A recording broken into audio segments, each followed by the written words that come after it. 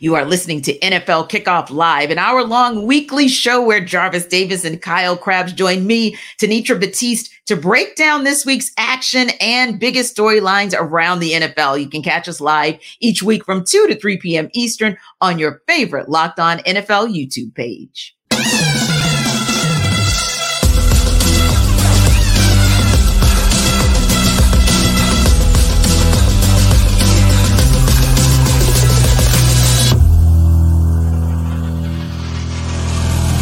Welcome in, everybody, to NFL Kickoff Live. It is the best hour of football talk every single Friday. We'll go around the NFL, talk about every team and every single game, and we'll get local insight you can't get anywhere else but right here at Locked On. I am your host, Tanitra Batiste, alongside our Jarvis Davis and Kyle Krabs. Let's go straight to Thursday night football. Oh, my God, what a game out in Big D. Kyle, for me, I actually watched that game, and it was one of those interesting ones where in the beginning, Seattle definitely, Geno Smith to DK Metcalf was a thing. And it was one of those situations where you thought, okay, here's the first team that Dallas has played pretty much this entire season with a winning record, and they're showing that they can actually be competitive. But of course, then there was this guy called Dak Prescott that did his thing. Yeah, I think that Dak Prescott's play the last month and a half has really been one of the storylines of the season. And it's not often that you see a Dallas Cowboy player get overlooked in some of the big picture conversations. But that MVP race, Dak's looking really interesting. 20 touchdown passes over the last 6 games, I believe, that he has played. And that's a really nice feather in your cap to have a fourth quarter comeback against a Seattle team that maybe doesn't have the best defense, but situational football down the stretch was really impressive for Dallas. And I think one of the bigger storylines for Seattle is in the midst of this gauntlet of their schedule, you got your best shot out of them offensively, and you feel good about that for Seattle. But the record now at 6-6, that NFC wildcard race is constricting quite a bit. This was not a game that they could have afforded to let get off the hook the way that it did, and I think that's the big storyline for Seattle coming out of this game.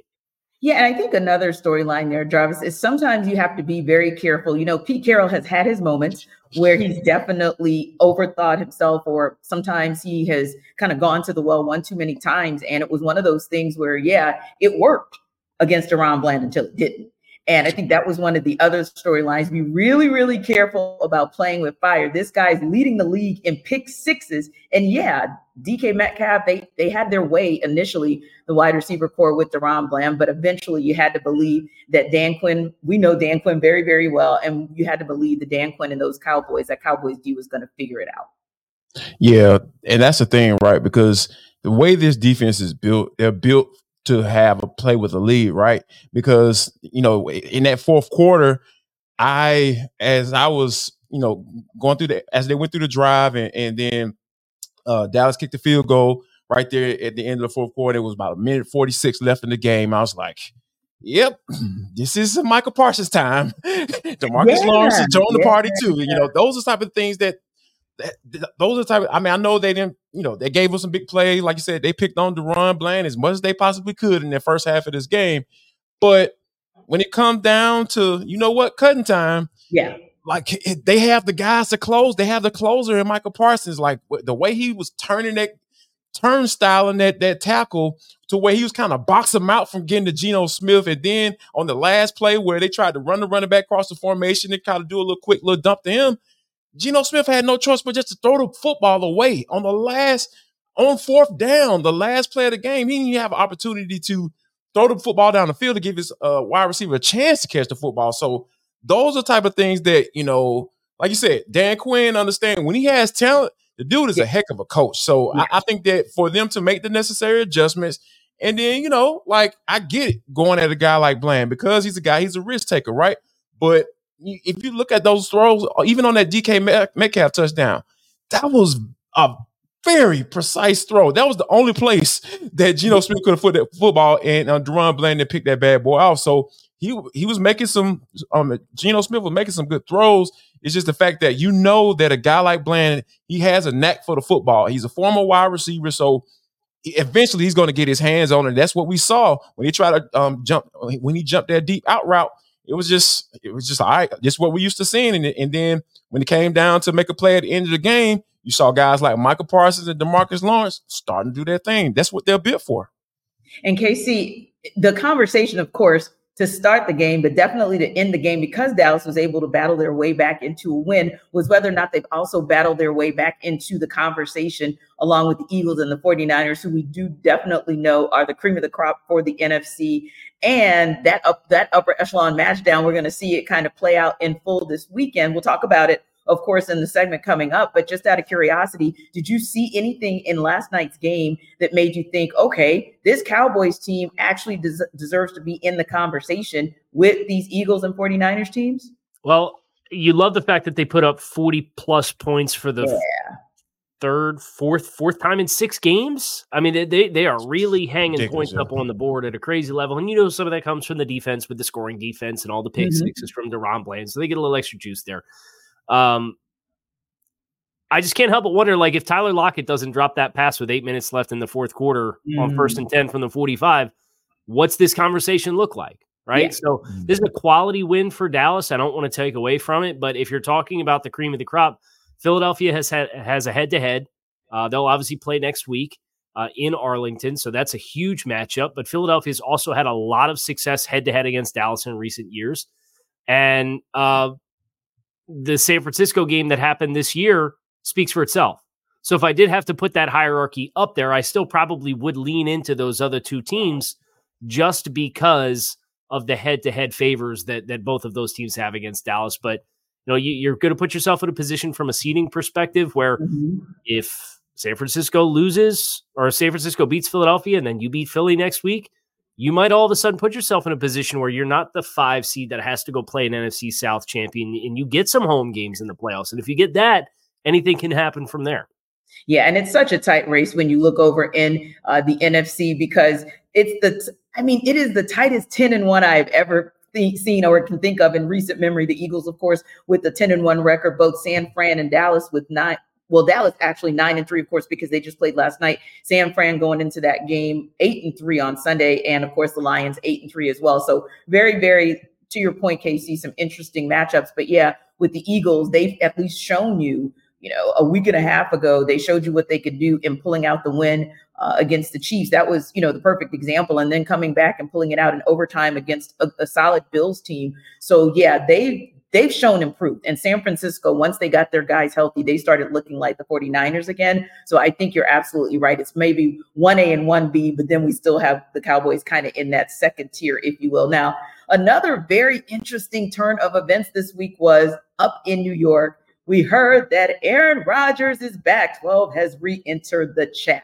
So he practiced for the Jets this week, and there's been a lot of conversation about that. Now, Jarvis, KC, I know you see that look on Jarvis's face, right? He's like, yeah, whatever. Because the Atlanta Falcons, of course, are going to see their way up to, well, really Jersey, that's where they play, but they're going to take on the Jets this week. But Jarvis, regardless of whether Aaron Rodgers obviously is not going to take the field Sunday, but regardless of that, what was your thought when you heard that Rodgers was back on the mend and on his way back this season? To be told honesty, like, this man craves attention, and I want to use a word, but I don't know if I can quite use it, so I'm refrain from using. He's an attention, you know what, and he loves it, and he craves it. He has to have it, and he's an anti guy, right? He's anti groupthink. So I think that this whole speed bridge procedure that he's is reportedly going through and trying to go up against what physical therapy suggests and all that stuff. And I think that it's amazing that he's using the Jets as a pawn almost in this whole situation, because like, go sit down somewhere. Like, you just turned 40 years old, and if you really, really care about this New York Jets fan base, like you've been portraying yourself to do, you would go somewhere else and sit your butt down and say, hey, guys, I will be back next year, and we are going to compete for a Super Bowl. Like I said, I'm bring you back a Super Bowl, just like I promised I did in the offseason leading up to becoming a New York Jet. So I don't buy it. I'm not interested in. I'm not looking forward to the Commanders matchup on December 20th when his 21-day period is over with. Yeah, I'm not interested. I'm not interested in it at all, because it seems like a very Aaron Rodgers type thing to kind of keep himself relevant as he's been out. on our. So Casey, I'm looking at your face as well, and you're like, yeah, you got a little look. I want to know what that's about when you're thinking about the news that Aaron Rodgers is back to practice and he's now within his 21-day window of potentially returning this season. Tanisha, I want to know what gives. You said Aaron Rodgers has re-entered the chat as if this man has ever left the chat. Right. This storyline's not died once. We've heard from Aaron every week. But I go on Pat McAfee and tell the whole world what we had for lunch. Blow by blow, play by play, right? Look, I'm not a part of his rehab team, but my degree is in kinesiology and exercise science. And when he goes on the week of getting his practice window open and says, I'm up to 8 miles per hour on the rehab treadmill with 70% of my body weight, we're not close, guys. Like, that's not even close to being able to go. And then you watch him out there at practice and you see how he's working through things and he's moving. We're not close. Like, this isn't going to happen. And if it does happen, he's going out there at like 50%. And for his mentality to be, if I go out there because we're not mathematically eliminated at 50%, what's the worst that happens? It blows again. And that's the thought process. More power to you if you want to do that. But, this late stipulation, the fine print here that we only really got to once the calendar flipped past Thanksgiving is, oh, yeah, we have to be mathematically eligible to make the playoffs for this to happen and for it to make sense for me to come back. That ship going to be sailed. So, all of this, we have successfully milked this storyline for all that it is worth. Congratulations. We have reached the practice window. I saw the practice footage from yesterday. He's not even close.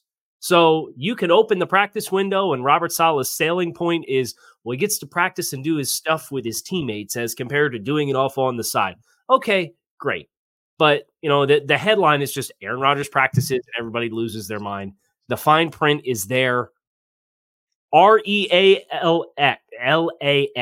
relax, to quote Aaron Rodgers. This is not going to happen.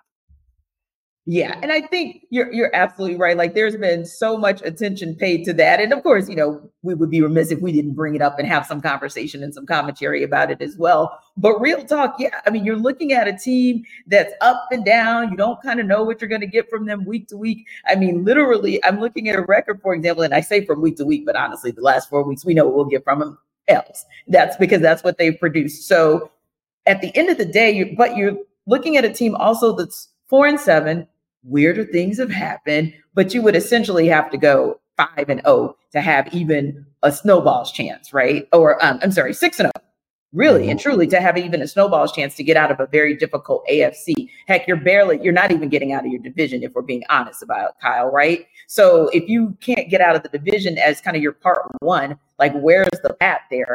That's what you should be focusing on. Or your conversation should be more focused on, you've got a team in the Atlanta Falcons that's coming into town who you're going to be facing one of the top run offenses in all of football. And you're the second worst run defense in all of football. That really is what the focal point should be in New York. Not so or not.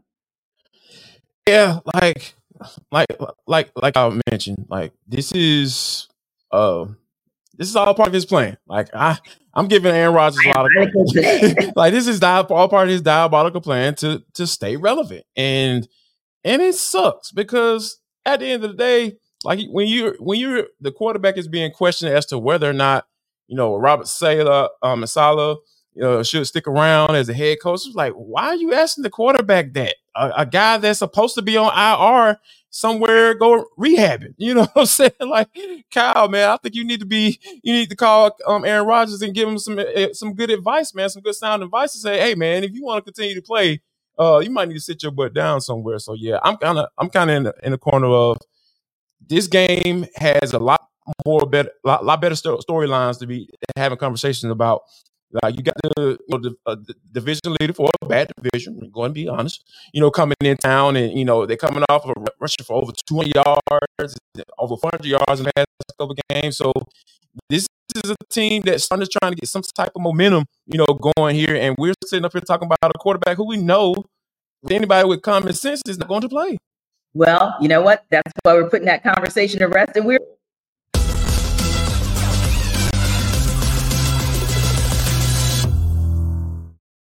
Listen up, guys. Jarvis Davis here for FanDuel. This episode of the NFL Kickoff Live Show is brought to you by FanDuel. Guess what, guys?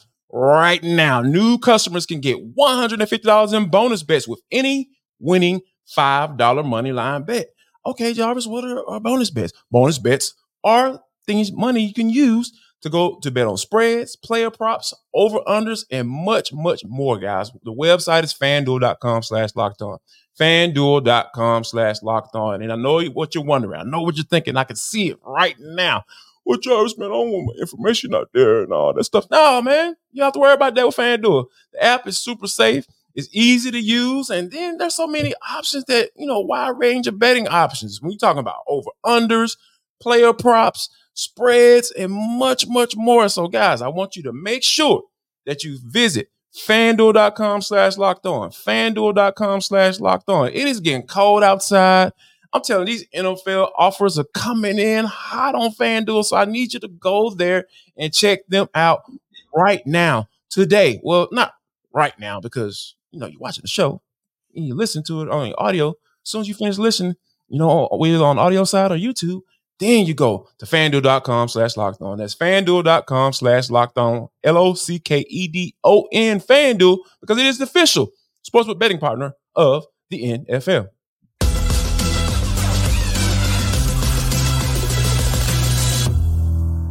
Guys, I don't know about you, but I am absolutely, positively salivating over this showdown that could be a preview of the NFC Championship game. I'm talking about the Philadelphia Eagles, the San Francisco 49ers, two teams that, like me, believe that we will see them deep into January, maybe even one of them in February. So this week, they're going to face off, and our Locked On 49ers host, Brian Peacock, alongside our Locked On Eagles host, Gino Camilleri, break down a potentially dangerous, strange, interesting trend out of Philly this season.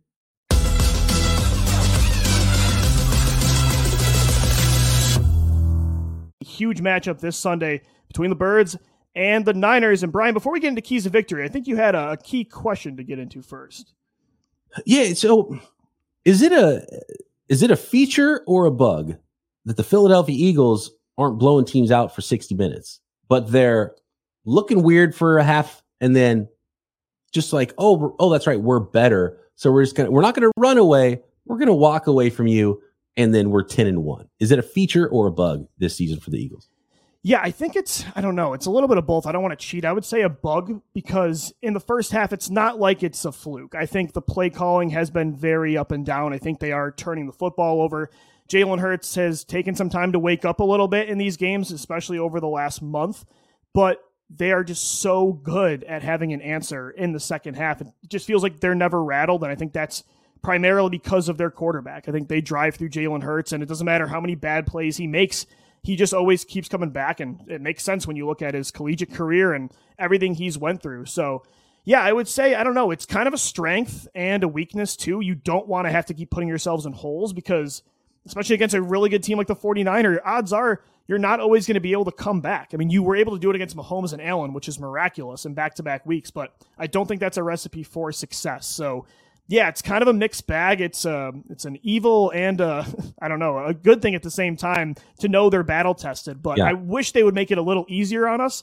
I will say they've had some complete games this year. They put a complete game together against Tampa Bay, against the Rams. I would even say the Miami Dolphins. Dallas, they played pretty well for 4 quarters, but yeah, lately it's taken them a little bit to get going. And I think against the 49ers, that's going to be a huge key because they play great with a lead. And I think at times they don't play great when they're trailing. So I think both teams are going to be really fighting to get that lead early on in this football game. No doubt. I mean, it's fascinating because I was kind of saying it was a feature because they're battle tested. And we talked about how the 49ers have been such amazing front runners, which is not a negative this season. They get a lead and they're so good. And you're Kyle Shanahan. You have the entire playbook to throw at teams, run and pass. And then the defense can start to pin their ears back a little bit. And you make the opposing offense one-dimensional. That's been the 49ers' lifeblood. And so if that's how it plays out, I think it really plays into the 49ers' hands to get that lead early. Whoever gets the lead first is my first key to victory in this game.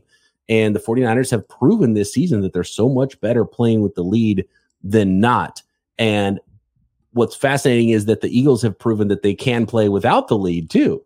So if I had to guess how things are going to go, the 49ers go up early, but the Eagles are the one team that the 49ers have faced this year, they might be able to come back from that deficit as well. So I kind of hope that's how it goes, because that'll make for an awesome football game on Sunday.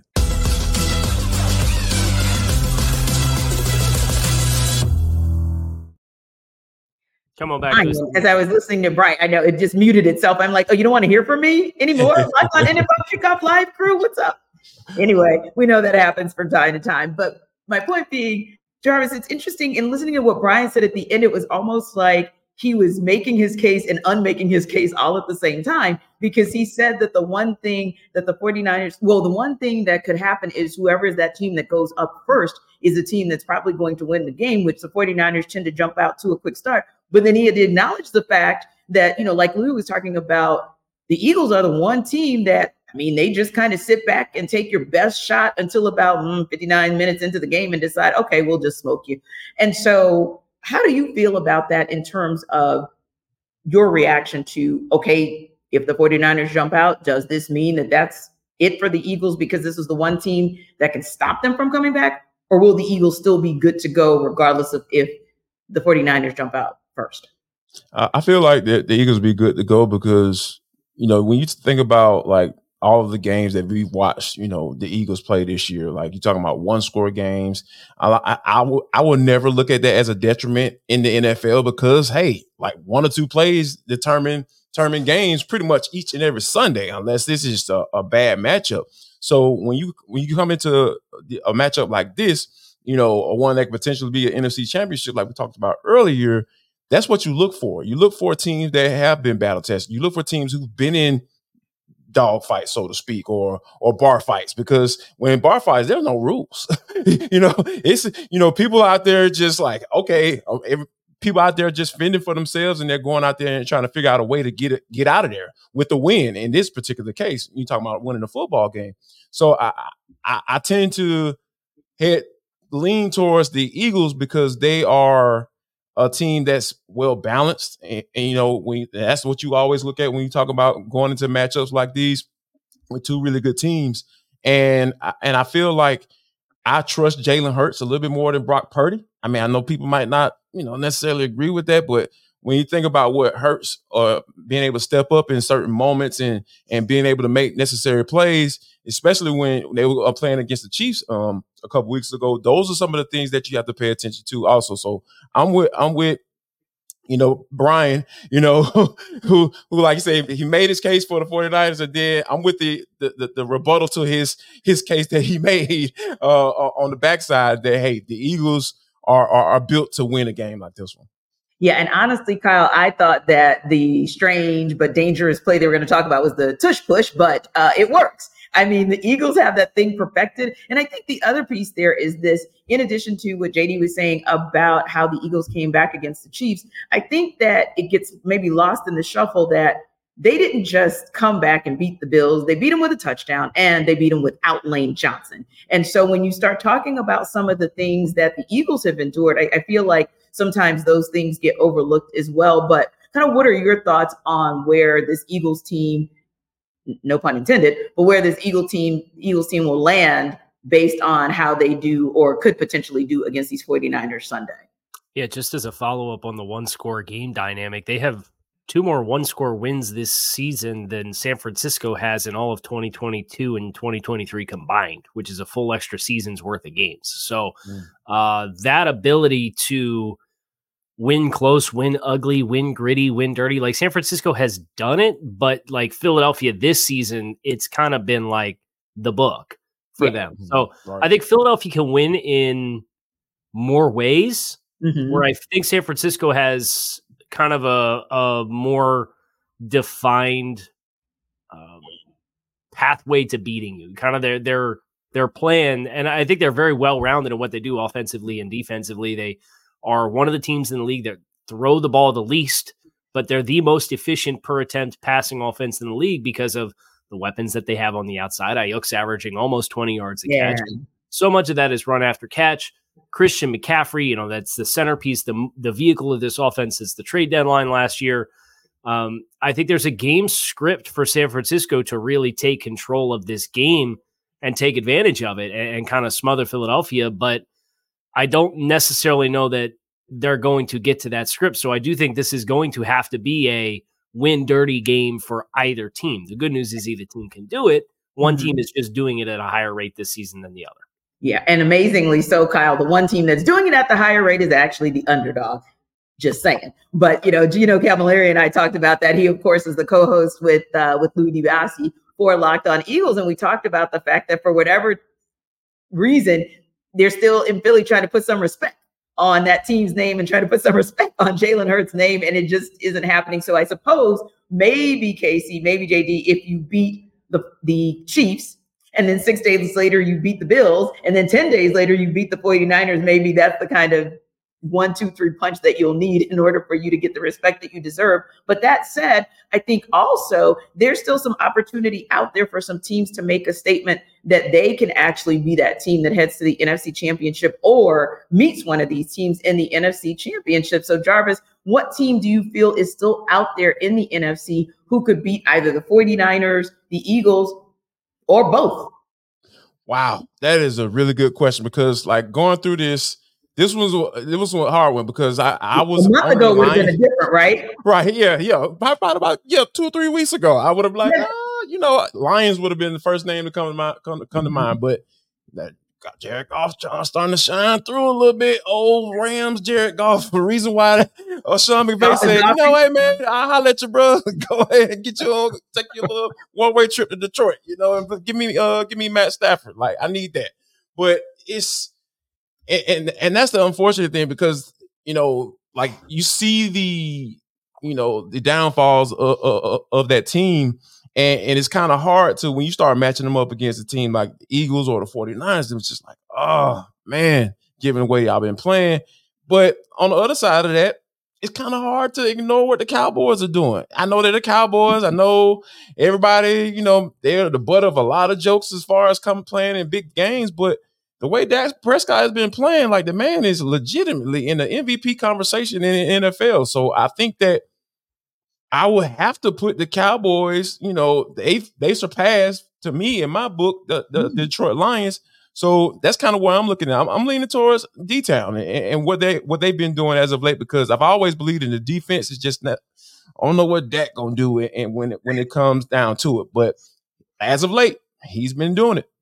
Yeah, you don't know if he's going to be Dak that's going to Dak, or if we're going to see Rain Dakota Prescott out there. But I think we've been seeing Rain Dakota Prescott out there. That's a positive. That's a compliment. If I'm calling you by your I'm a Steelers fan, yes, that's a compliment. Steelers fan calling you by your whole name with respect. So go ahead and take that. But Kyle, that's actually a very interesting point that Jarvis and I make, because 2, 3, 4 weeks ago, what the power rankings were looking like in the NFC and who had that road, sort of that third team that had that road or that path to the NFC Championship, have possibly changed in terms of, we know it's still going to be the Eagles that we're talking about probably for the duration of the regular season. Same with the 49ers, but maybe the path has changed about who that third team might be, who could take one of those down.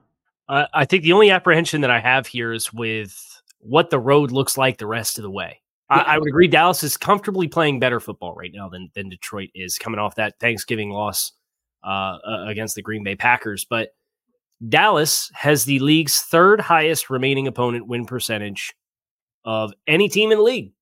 They have to play Philadelphia again. They have to play at Buffalo. They have to play at Miami, and they play Detroit.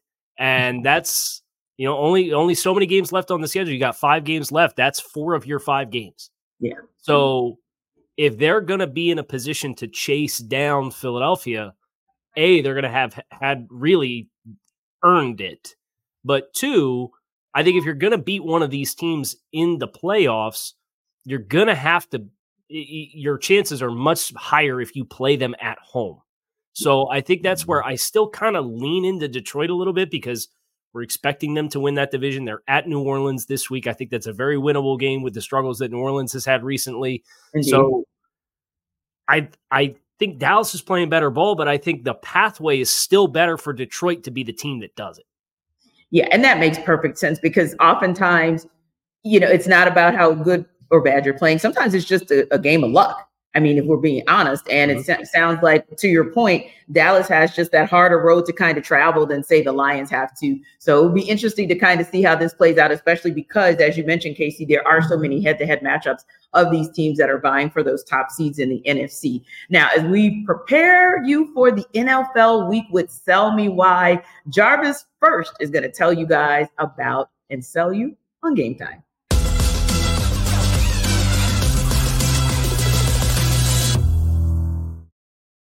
Listen up, guys. Jarvis Davis here for Game Time. This episode of NFL Kickoff Live Show is brought to you by Game Time. Listen, everybody named Mama, everybody named Mammy are looking for SEC championship tickets. I know it's coming down to the wire. We're literally one day away, about 26 hours away, 25 and a half hours away from kickoff as we speak. Yes, you don't have to worry about that when it comes to Game Time, folks. I'm telling you, I'm routing them right to Game Time. Go to Game Time, go to Game Time, go to Game Time, go to Game Time. You're going to be able to get some tickets, I promised you, because they have killer last minute deals, all in prices, views from your seat, and their best price guarantee. Game Time takes the guesswork out of buying tickets. I'm telling you guys, you need to go to that website right now, gametime.co. So they have last minute tickets, flash deals, zone deals, easy to find and buy tickets for every kind of event in your area. If you're not into football, which I don't know what's wrong with you, if you are, especially if you listen to this show, you can go to whatever, whether it be comedy shows, concerts, anything. They have everything right there just for you. You can even see the view from your seat before you buy, so you know exactly what to expect when you arrive. So no surprises, none of that. And you can buy tickets in seconds. Two. So Game Time even has deals right up to the start of the event, and even after the hour after it starts. It's the place to find last minute seats. So I need you to go to Game Time and use code LOCKEDONNFL for $20 off your first purchase. Yes, use code LOCKEDONNFL for $20 off your first purchase. That's LOCKEDON NFL. And take the guesswork out of buying tickets with Game Time. Just download the app, create an account, and use code LOCKEDONNFL for $20 off your first purchase. Download Game Time today. Last minute tickets, lowest price, guaranteed.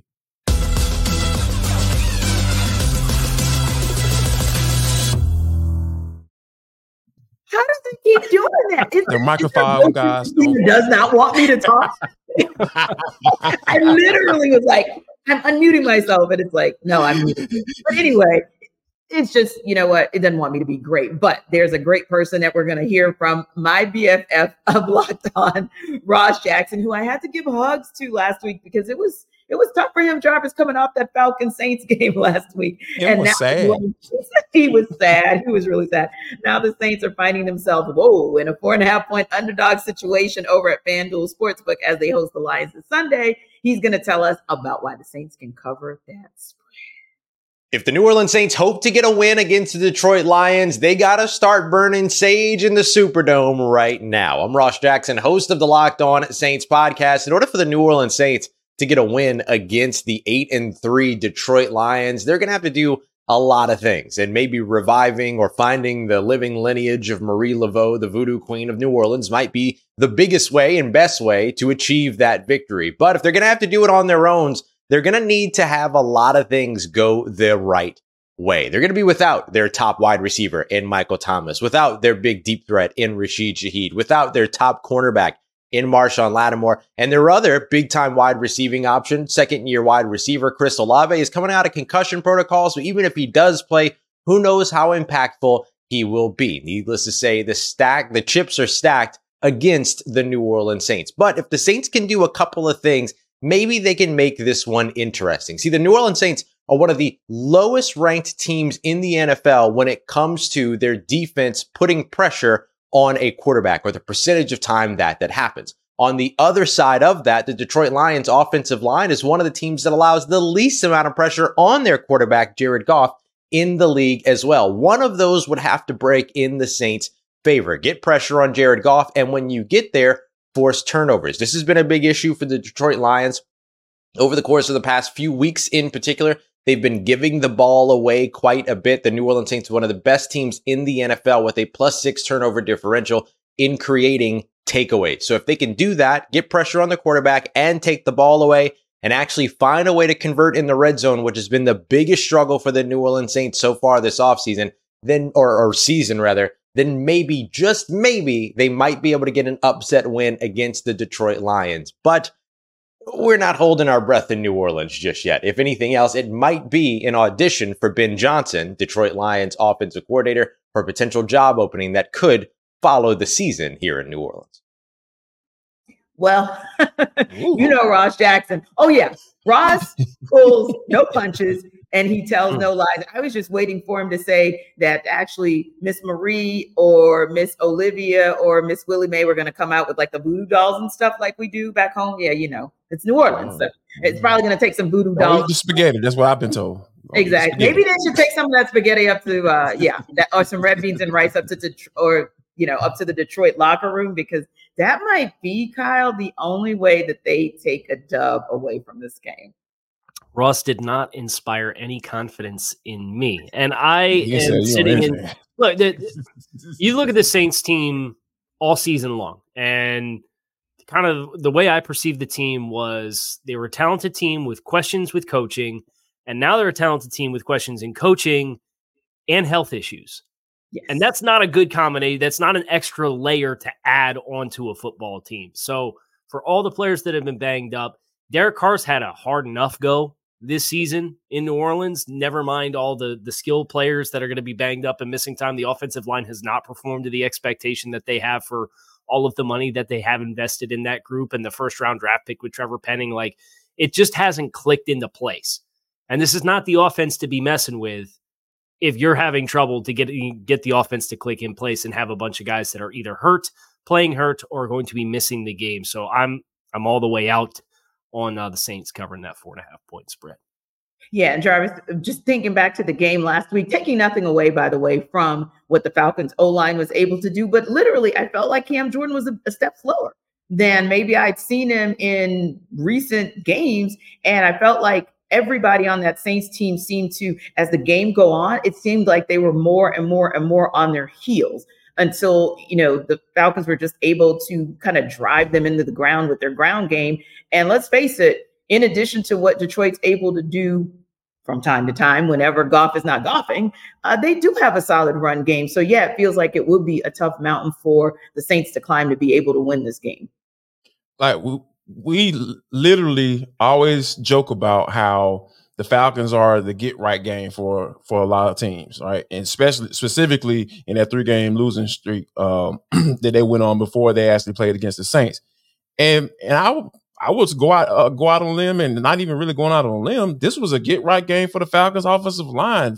Like, they literally dominated on both sides of the football up front. And we don't talk about Falcons teams like that. I mean, just to be quite honest. So yeah, Cameron Jordan, he should be slowing down at this point, because I haven't seen a slow down Cam Jordan before. Like, so I was quick to point that out last week, at Mercedes-Benz Stadium. So yeah, when you're going up against a physical type team, that the Lions, we know Dan Campbell is the head coach of that team. He's talking about biting ankles and knees and all that stuff. I know I'm not laughing anymore at that statement. I believe him. I believe those guys will bite some ankles and some kneecaps for you, because that's just the type of guy you are, and getting those guys motivated to play right. It's just a matter of, hey, is Goff going to listen this week? But that's the only thing. I think that's the X factor in this game. If Goff starts golfing, right? I love using that term, by the way. Shout out to Jason Goff, our guy. I don't know why it just popped in my head, but I'm going to say it anyway. But if he starts golfing, there's going to be an opportunity, for the Saints to get there. But I think, like, this is a storyline game, right? The underlying stories for this game have nothing to do with whether or not the Saints are going to win. It has to do with Pete Carmichael and Dennis Allen throwing his players under the bus and all this type of stuff. It's just too much going on with this game that I feel like this is a get-right game for the Lions. They're going to avenge that loss against the Packers on Thanksgiving and go and get a win and start to potentially get back on track. Yeah, now a team that is not, I feel like, in that same situation, because they certainly aren't the clusterfuck that we're seeing at least in the Saints, but it might be a similar situation, Kyle, when you look at the Miami Dolphins and you look at the Washington Commanders, meaning one team is a clusterfuffle and one team is not. So maybe it's a similar situation off field in this upcoming game. And we're going to hear a little bit more about that from David Harrison from Locked On Commanders. He's here to tell you why the Commanders can cover as 9.5-point underdogs against the Dolphins.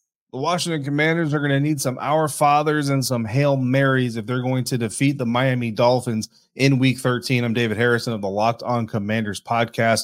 But to cover the 9.5-point spread that they have on FanDuel as underdogs against the Miami Dolphins at home at FedEx Field this weekend, that might be a little bit more doable because the Washington Commanders have had a tendency this season to play down to competition, play up to competition, taking the Philadelphia Eagles to the wire twice this season in an NFC East division matchup, but then also getting pummeled by the Chicago Bears, losing twice to the New York Giants, and then, of course, getting run out of their own stadium against the Buffalo Bills earlier this season, and then most recently a loss on Thanksgiving against the Dallas Cowboys that led to the firing of defensive coordinator Jack Del Rio. Now, while the Commanders are praying for a chance to beat the Miami Dolphins, they may also want to ask St. Anthony for some guidance as well, because a lot of people think they lost their way and lost their minds when they traded defensive ends Chase Young and Montez Sweat. Since then, the Washington Commanders have not been able to manufacture much of a pass rush, and their defense has not only continued to struggle, but has actually gotten worse. Ron Rivera, the head coach of the Washington Commanders, is taking over the defense beginning this week, and he says he plans to simplify some things, but is also looking for ways to get one-on-one matchups for defensive linemen Jonathan Allen and Daron Payne. What that will entail specifically, we do not know yet. We will see that unveiled against the Miami Dolphins on Sunday. If they've got a prayer of a chance, that defense is going to have to play well, pursue very, very well up front with the first and second level defenders taking care of business, tackling guys like Tyreek Hill when they get the ball close to or at the line of scrimmage, while letting their safeties play top coverage to keep them from blowing the top off the Washington Commanders defense. It's going to be a tall task, a hard task, and one that a lot of defenses in the NFL, better than what the Commanders have been so far, have not been able to do. But if the Commanders can do it enough, and Sam Howell can do some of the good things that we've seen him do in his first year as a starting quarterback in the NFL, the Washington Commanders could cover that 9.5-point spread and certainly have a prayer shot at beating the Miami Dolphins. For more on this game and everything Washington Commanders, check me out on the Locked On Commanders podcast 5 days a week, part of the Locked On Podcast Network, your team every day.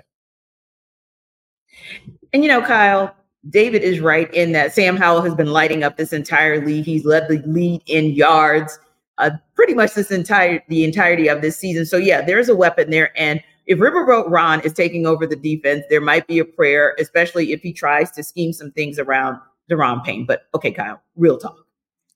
He's talking about Tyreek Hill being stopped at the first or second level.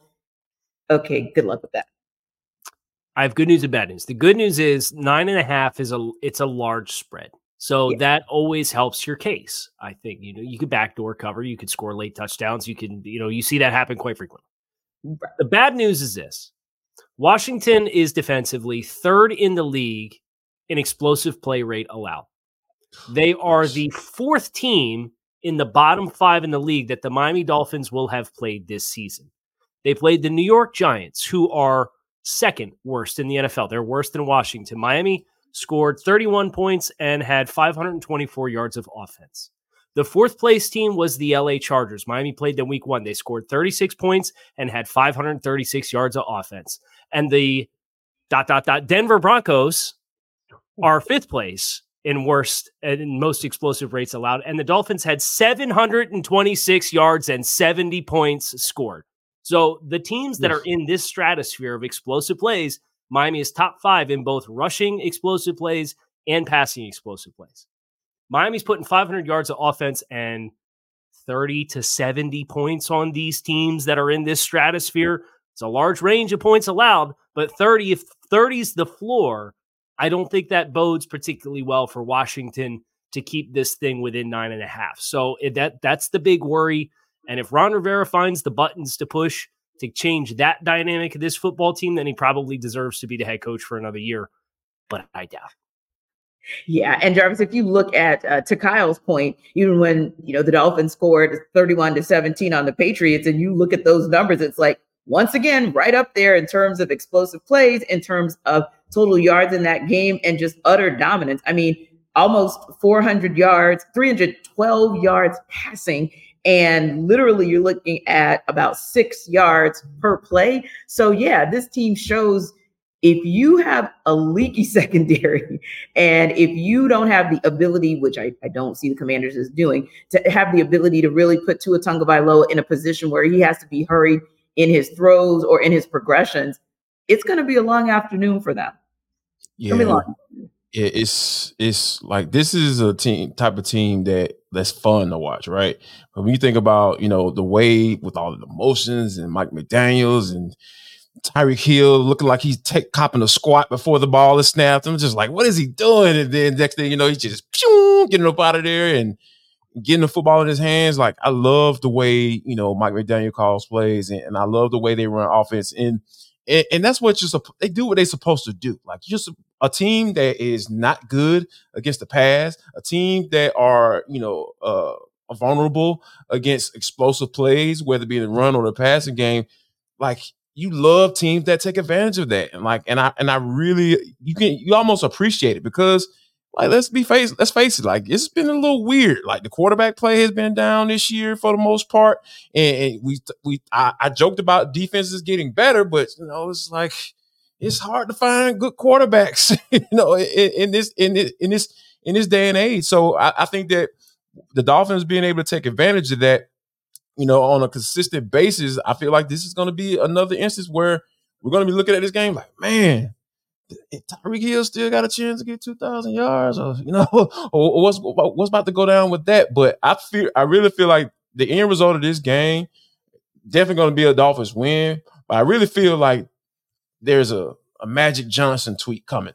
At the end of this game, just like, man, how Magic throws those cryptic tweets and just like, yeah, that was not a good performance today by our team. We're going to make sure we get better and take care. Wait a minute, what? Are you fired the man without firing him? So yeah, I think Ron Rivera is a dead man walking. I don't see him firing up the troops and getting this defense back to some respectability.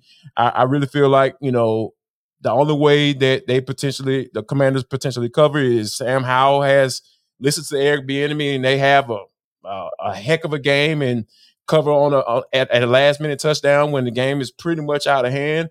That's the only way I see that happening. But overall, this is going to be a Dolphins win, and I think that we're going to see some good offensive play for sure.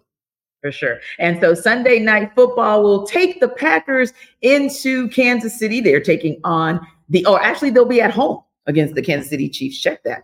Peter Bukowski joins us now, and he's going to actually tell us why they can cover the spread as 6-point underdogs. Don't tell me you need to calm down or that it will only happen in my wildest dreams. I know the Green Bay Packers all too well, and they can beat the Chiefs at Lambeau Field on Sunday.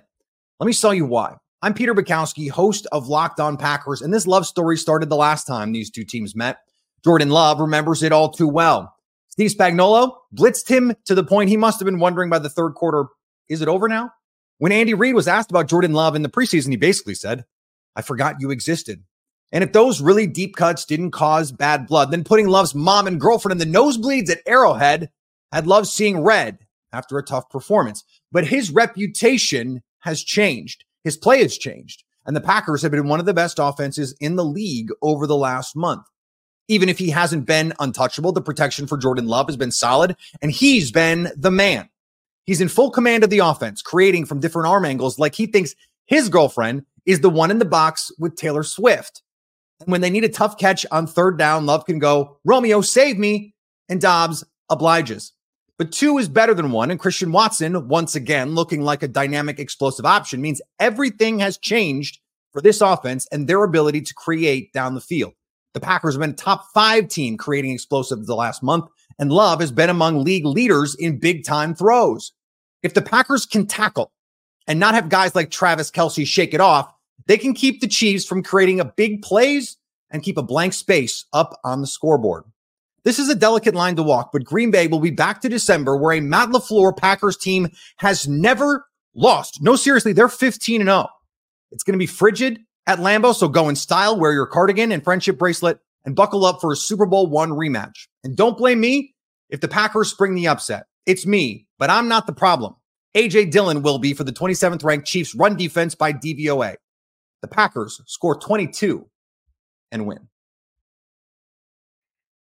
I think I heard 7 Taylor Swift references in that. Shout out to Peter Bukowski for being Are you sure it wasn't 10? It sounded like it.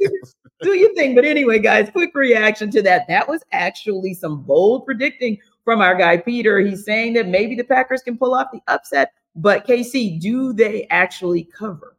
I think they can. I think they can cover. 7 of their last 10 football games have been 1-score games. So you're in the 6-point territory. Like that's on the upper echelon of just about every game that they played, win or lose. I think 22 is about the right number, not just because it's a Taylor Swift song for the Packers offense. And if the Chiefs can fall into the trap of the last 2 teams that have played Green Bay, which is Green Bay successfully run the ball, and they've run the ball well for about a month now.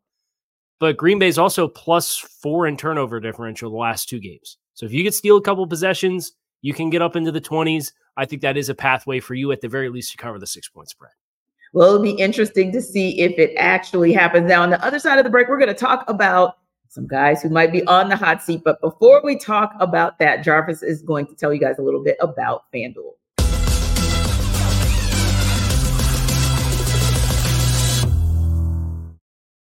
Listen up, guys. Jarvis Davis here for FanDuel. All right, this episode of NFL Kickoff Live Show is brought to you by FanDuel. Jarvis, why are you talking about that? Because I need you to listen. I need you to pay attention to what I'm saying, because right now, new customers can get $150 in bonus bets with any winning $5 moneyline bet. Yes, that's $150 if your team wins. I'm telling you guys, you've been thinking about jumping on that FanDuel bandwagon. I need you to get on it right now, because it is the absolute best place to go when you're trying to win some money, win some treasure, some cash, some De Niro, all that stuff. I can't think of any else how to say money in another language. I need you to help me out, people. But anyway, go to FanDuel.com/lockedon. That's FanDuel.com/lockedon.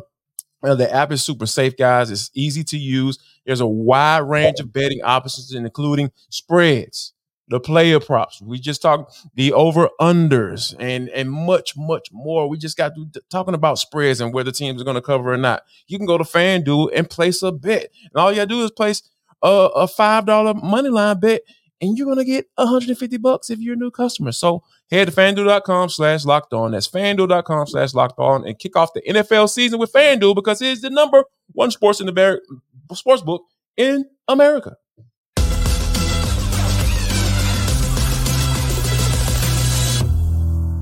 Well, guys, it's about that time because it is week 13. So we are coming into the final stretch of the NFL season, and that's when we got to start talking about the hot seat. Got a couple coaches that I want to throw out there to you, Jarvis, and I'm going to throw a couple coaches out there to you, Kyle, as well. And you guys give me your thoughts on whether or not these coaches will make it through the rest of the season and then get the axe.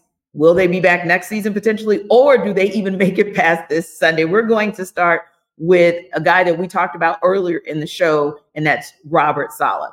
Jarvis, does he make it through the week, through the season? Does he make it back into New York next season? I think he makes it back into New York next season, because like the way this team has been constructed, by Joe Douglas, the general manager of this team, hey, they went all in on Aaron Rodgers because they got the young talent on the offensive side of the football. The offensive line is still a work in progress, but the defensive side, you had Garrett Wilson, and then you had Sauce Gardner on the other side. Those guys were rookie of the years, respectively, on that side of the football. So there's talent there. There is a little bit of hope there, as far as and I don't look at Robert Saleh as being incapable of being a head coach. I feel like he's a good leader. I feel like those guys believe in him. There haven't been any reports as far as him losing the locker room. So yeah, I definitely think he should keep his job. Yeah. And another guy kind of switching coast, if you will. I don't really know, Kyle, if you can lay everything at the feet of Brandon Staley, because I feel like the Los Angeles Chargers as a franchise, yes, you can. Sorry, Miami interrupt. My fault. Sorry. Okay. You know what? Tell me why. Tell me why everything should be laid at the foot of Brandon Staley. Because you know what I was going to say, Jarvis? To me, the Los Angeles Chargers just seem like a franchise that stay in the can't get right category. That's the only reason I say that way, because they're always the team where they're in the conversation about possibly getting into the postseason. And they always seem to be the team that they stay in games if they don't actually win games against teams they shouldn't win games against. And then it's a head scratcher everywhere else. And to me, that reputation of theirs preceded Brandon Staley. But like you said, maybe we lay it at his feet and maybe it's bye-bye to him and he won't be going up and down the beaches of LA next year. Yeah, I think it's time. I think it's time for Brandon Staley to go. When you're going at reporters and about demanding that they don't ask you certain questions as if they're on a professional too and they're there to do the job. Right? Yeah, like come on, like that is so like unprofessional, and it just really speaks to where you are mentally as the head coach of this team. We could tell you're flailing. We tell you're getting defensive. You don't have an answer.